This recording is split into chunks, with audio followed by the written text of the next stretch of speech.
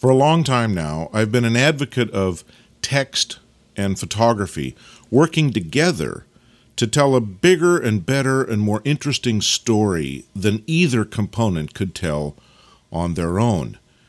And here's an example that illustrates that point. The photograph of the keys, to my eye anyway, is an interesting photograph. I particularly like the skate key involved in the upper right corner. And the story of Timon that goes with this is an interesting story of a quintessential Norwegian bachelor farmer. But by combining the image and the text in this case, a little more of a complete story is told. We know a little more about Timon because of the keys. We know a little more of the keys because we know something about Timon. There's that old canard in photography that says any photograph that needs words is not a very good photograph. And I just can't find myself comfortable with the idea that we should so entirely separate forms of communication.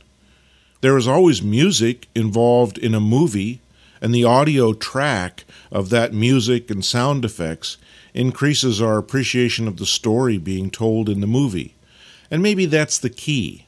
Because for me, so many times, not always, but so many times, photography is about storytelling. And if we can best tell stories by using other tools with our photography, like text, like audio, like video, and possibly other ideas, then it tells the story more effectively. And that, after all, is the purpose, to tell the story effectively. So in this case, for me anyway, the text and the image go together inseparably.